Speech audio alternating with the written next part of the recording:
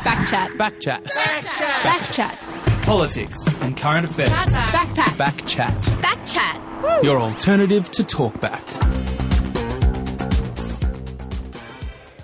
That's right. You are listening to Backchat on FBI Radio, your freshest wrap of news and current affairs. I'm Swatha Das. And I'm Shami Sivasubramanian.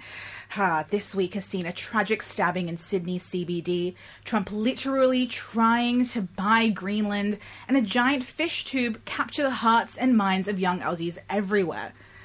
But, as always, we're going to be giving you the news that you might not have heard on your airwaves this week. First up, we have Richie Merzian, Director of the Climate and Energy Program at the Australia Institute, speaking to us about our government's unwillingness for stronger action on climate change in the wake of this year's Pacific Islands Forum. After that, we'll be speaking to Desiree Cai, Australia-wide President for the National Union of Students, about performance measures that will decide funding increases for universities in 2020. And as always, we want to hear from you. What do you think should decide how much funding universities get? Or what should decide how much money students have in their trust funds? Or what should decide maybe the quality of the HSPs on campus? Text us in on 0409 945 945 or tweet us at BackchatFBI.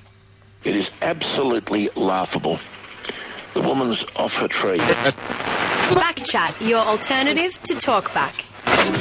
Well, who's surprised? Scott Morrisson has made his opposition to other Pacific Island nations' views on climate change known, after distancing himself from language calling for urgent action on the climate crisis. When the forum called for an immediate global ban on the construction of new coal-fired power plants, only one country opted out of supporting the statement. When asked after the session if the qualification had come from a country starting with the letter A, the Tuvaluan Prime Minister reportedly laughed and said, "Yeah, absolutely."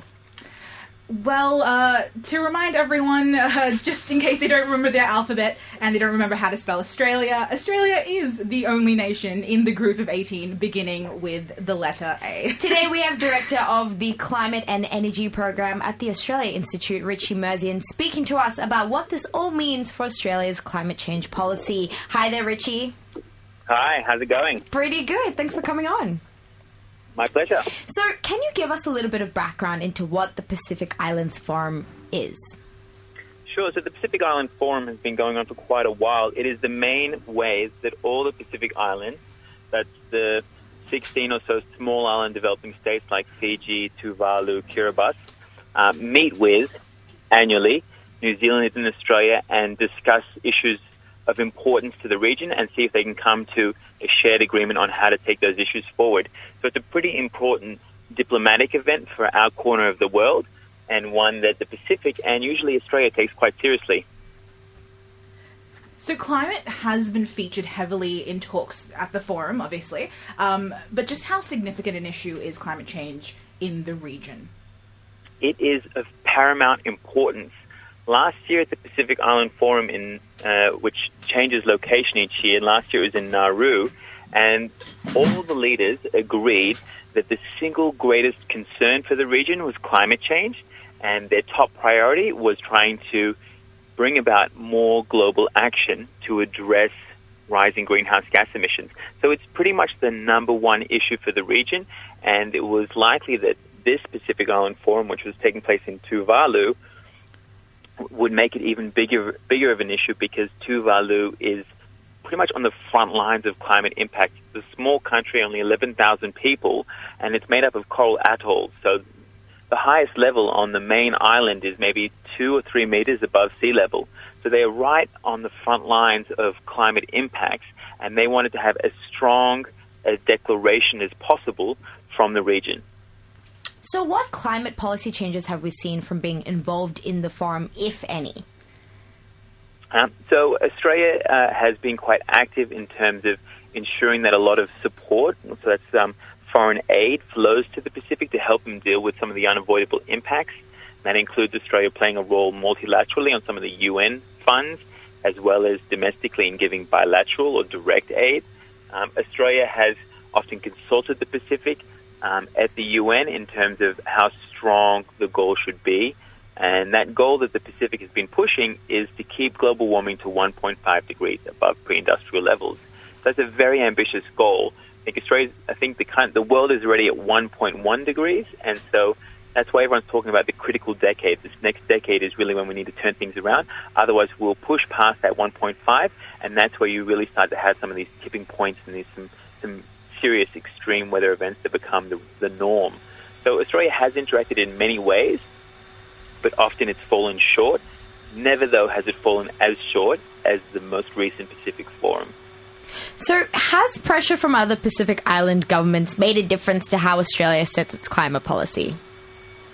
It has in the past, but unfortunately, there's a strong vested interests that are at play. I'm based in Canberra, and the mining, but in particular the coal, gas industry have been intimately involved in setting Australia's climate change policies for the last 20 years. A previous person at the Australian Institute basically wrote a book about the greenhouse mafia that controlled Australia's climate change policies over the John Howard era. And so oftentimes Australia's just fallen short, and that's why we weren't part of the Kyoto Protocol as well. So how has the forum impacted the relationship between Australia and Pacific Island nations? So where to from here? I'm imagining the relationship isn't great. No, the relationship's in a really bad state. So the Prime Minister Morrisson, last year when he was getting pressured to pull out of the Paris Agreement, said, no, we need to stay in this because it's important to our partners in the Pacific.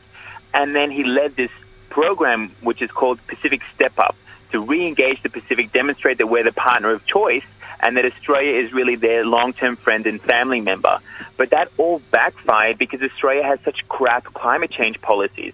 And so the Pacific were asking for things that are well within Australia's means to deliver. Don't expand more coal mines. Don't build new coal-fired power stations. Don't use dodgy carbon credits to water down your task. Research by the Australian Institute shows that Australia has enough dodgy carbon credits, so credits that it's accrued from the previous climate change agreement that don't really represent emission reductions. It has so many credits that it's equal to 8 years' worth of all the Pacific Islands fossil fuel emissions put together, including New Zealand. So Australia was trying to game the system. Australia is trying to expand its coal exports. Coal is the largest single source of greenhouse gas emissions globally. And so Australia was just not listening and not trying to meet anywhere close to halfway to demonstrate that it was trying to be a serious partner.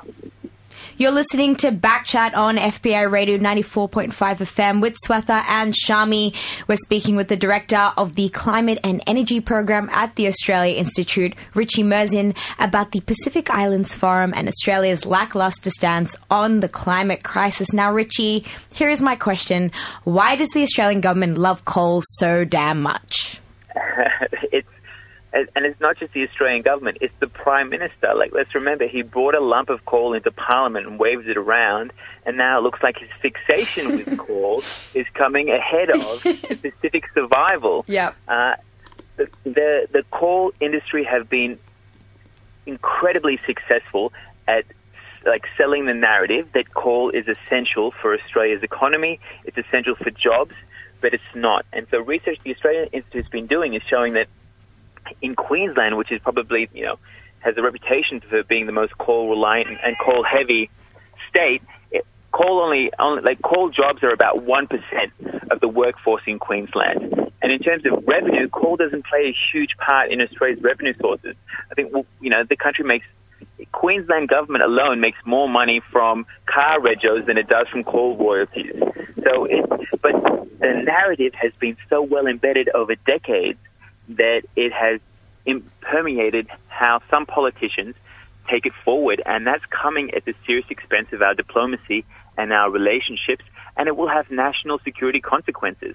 So part of the reason why the Prime Minister was so keen to step up in the Pacific is because China's looking to step up as well. And if you want to be the partner of choice, then you need to listen and act on what the region cares about. So it has national security implications, not just in terms of the climate. So if we continue down this path of coal-powered energy, obviously there are economic ramifications, but what environmental effects could we expect to see? So Australia's emissions are increasing. They have been for the last 5 years, ever since the current federal government got rid of the carbon price, which was working in reducing our emissions. Right now, there's no credible policy to turn our emissions southwards. And so that means we're continuing to see, rising emissions in every sector of our economy, except for electricity, because renewables are coming online, because they're cheaper. So it doesn't put Australia in a great place in terms of its rising emissions. Australia is not on track to hit its 26% emission reduction target by 2030. And also, there's consequences. Like climate change is exacerbating globally, and that means more extreme weather events, more extreme heat. We just had a record summer in terms of heat. You have these oddities like bushfires in winter last year, with droughts, floods, the whole shebang. Like, you'll see an increase in the frequency and severity of these weather events, and Australia's not even trying to address it. And the other thing to just note is that often people will write it off and say, well, Australia can't do everything. We're only one and a bit % of global emissions. But Australia has a huge role in terms of exporting emissions overseas. So Australia ships off twice as much pollution, carbon pollution, through its fossil fuels that it's responsible for domestically. And we have a new report coming out in 2 days that shows that Australia is the third largest exporter of fossil fuels in terms of emissions. And so really there's an imperative on Australia to do what it can domestically, but also in terms of how it ships its pollution overseas as well. And I think that's really what the government needs to come to grips with in the aftermath of this diplomatic car crash that was the Pacific Island Forum. So, Richie, I'd love to deep dive into what exactly the Climate and Energy Program at the Australia Institute does to help the progress against the fight against climate crisis. So, right now, the Pacific Island Forum was important for the region, but in 1 month, the UN Secretary General will host the Global Climate Summit. It's the one that Greta Thunberg is taking a boat to get to. It's set at leaders level, so almost every global leader will be looking to attend this summit on the 23rd of September, and that's really with the sole point of raising ambition. But it's not just for leaders and for those who play a role in the global stage, it's for everyone as well. And I think there's a climate strike being organized on the 20th of September that I think everyone should get involved with. I think this is the point where you look at every single angle that you can take. Like, if you can take to the streets, if you can demonstrate, if you can strike, if you can get active in terms of doing research and pushing policy, and having these conversations with everyone. Things are only going to get worse unless we do something about it. And so we're acting at the international space. We're looking at what we can do domestically at the Australian Institute. But everyone has the tools in their hands to make a change. Before we let you go, Richie, what can we do, just the general Australian public, do to ensure that the government has its priorities in check when it comes to the environment? Well, look, I mean, the first thing you can do is always engage in your politics. The coalition government took a policy to the election that was really quite weak in terms of what it was going to do for climate change. But they weren't scrutinized. It wasn't really scrutinized. It wasn't really put side by side and seen as a poor effort. So, I mean, getting active at the federal level, at the state level, at the city level. The New South Wales government has a net zero emissions by 2050 target, but it's not necessarily on track to hit that target. And so what it needs is an interim target. And that's being discussed at the Victorian level, but it's not at the New South Wales level. So I was talking to a New South Wales poly about what the state is doing to make sure that it can meet that target in 2050, because you want to see what the goal will look like in 2030. New South Wales doesn't have a renewable energy target, so it has one of the most coal-fired power-reliant grids in the country. Thank you so much. Apologies. No, continue. No, that's look, and at the local level as well. But having said that, the City of Sydney is kicking some serious goals and declared a climate emergency. But it's really, what does that climate emergency mean in terms of actions? Oh, and sorry, one last thing: divest. Yeah. Oh, okay. Look at who you banker with. Look at who your super's with, and make sure that your money is going to a clean and green direction. Honestly, Richie, we could talk to you all day. This has been a very insightful conversation. Thank you so much for being here with us. My pleasure. That was Richie Merzian, Director of the Climate and Energy Program at the Australia Institute, discussing how our government's watering down of the Pacific Islands Forum suggestion to ban coal power energy. Not great. Stay tuned because we'll be moving along to our next interview with Desiree Cai, NUS National President, discussing the new merit-based university funding to take place in 2020. But we're going to go to a song right now. Here's my favourite song of the moment, Dead to Me by Carly Uchis. Back chat. Text 0409 945 945. Do you know how government funding is decided for Australia's tertiary institutions? Well, as of 2020, universities will have to demonstrate success across 4 new performance measures to unlock funding increases.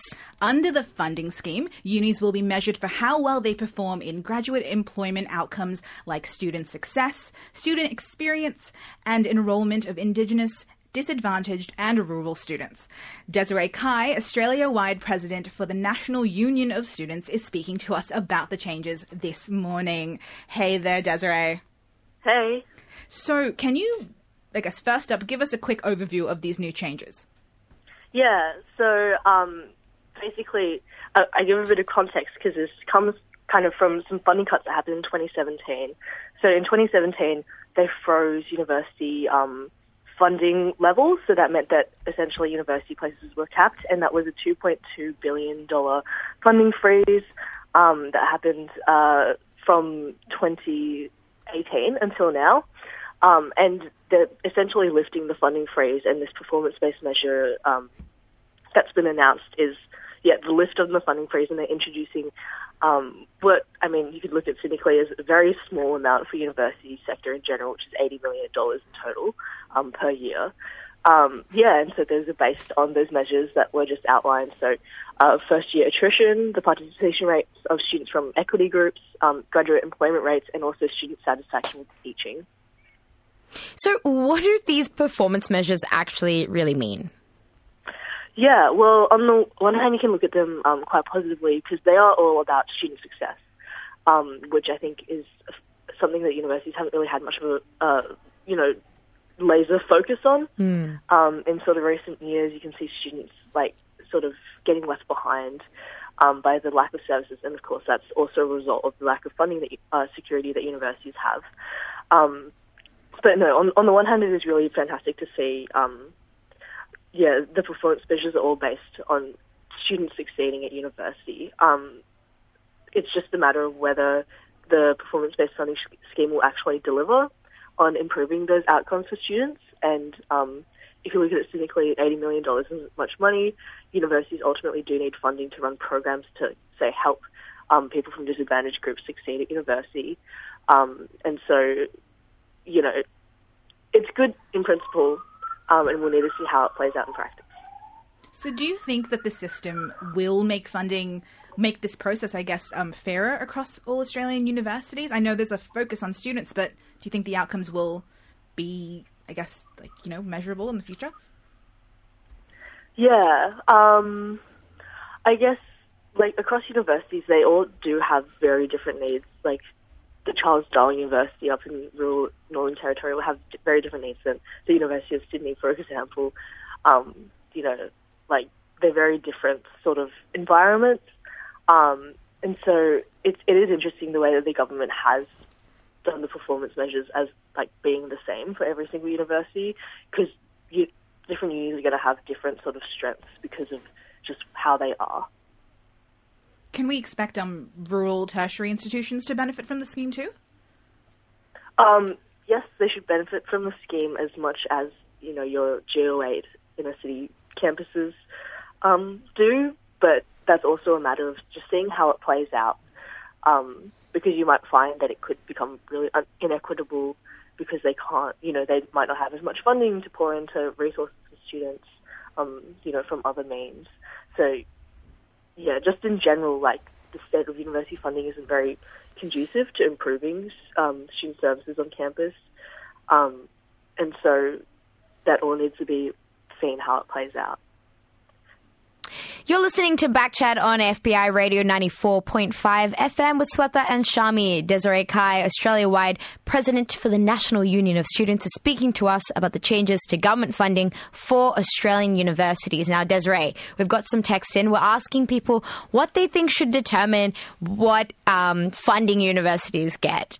Peyton from Redfern, she says, I reckon uni should be funded according to how many babes are on campus, as if I need more incentive. Okay, great suggestion. We'll. How do you feel about that, Desiree? Should we add that to the book? Yeah,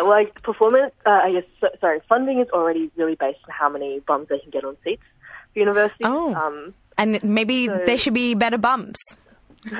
Well, no.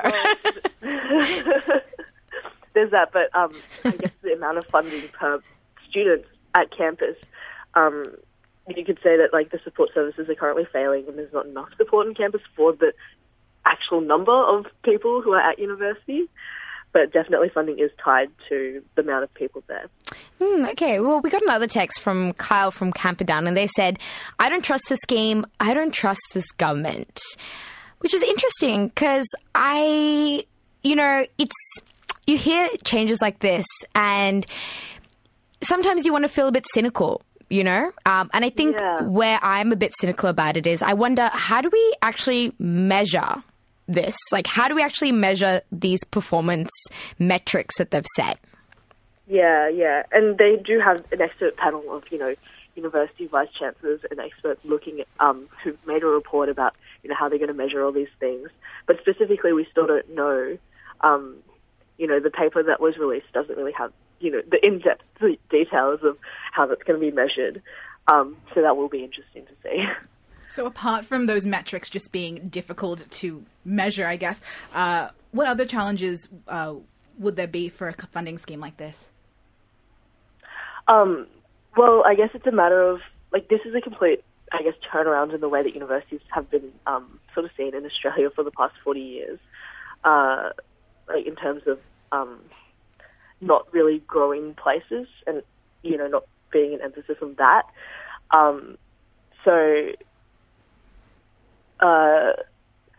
The scheme is, it'll be really, really interesting to see if universities actually do have the capacity to provide better services for students and deliver on those sort of performance-based metrics. Yeah, absolutely. I guess to round off, Desiree, is there anything that people should be looking out for in the coming future? Anything we should be doing to kind of lobby the government to keep students at, their priority? Yeah. Yeah, well, currently we're seeing that students aren't, and young people generally also don't seem to be. And so it's just maintaining that pressure, making sure that if you're politically active or, writing to your minister, talking about education is a really important issue because currently it's not an issue that, gets taken to elections or that it seems the general public will vote on. And so it's really important that we improve the standing or, I guess, the importance of higher education to everyday Australians. Well, thank you so much for talking to us this morning, Desiree. No worries. That was Desiree Cai, Australia-wide president for the National Union of Students, discussing the changes to government funding for Australia's university. Well, that's all we've got time for the show today. Another big thanks to our producers, Eden Faithful, Natalie Sekulovska, and Pip Leeson. And thanks again to our guests, Richie Merzian and Desiree Cai. We'll catch you next week, but before we do, we're going to play a track by Khalid. It's Kait, apparently. Oh, I don't know. Kait? Look, she is an absolute babe. I think she was a Triple J Unearthed finalist. I'm a big fan of hers. I saw her before. She opened for Smino in Sydney a couple of months ago. You love Smino. I love Smino. So we're going to play Natural Woman, my favorite song by Kait, and we'll see you on the other end of the fish tube. Bye.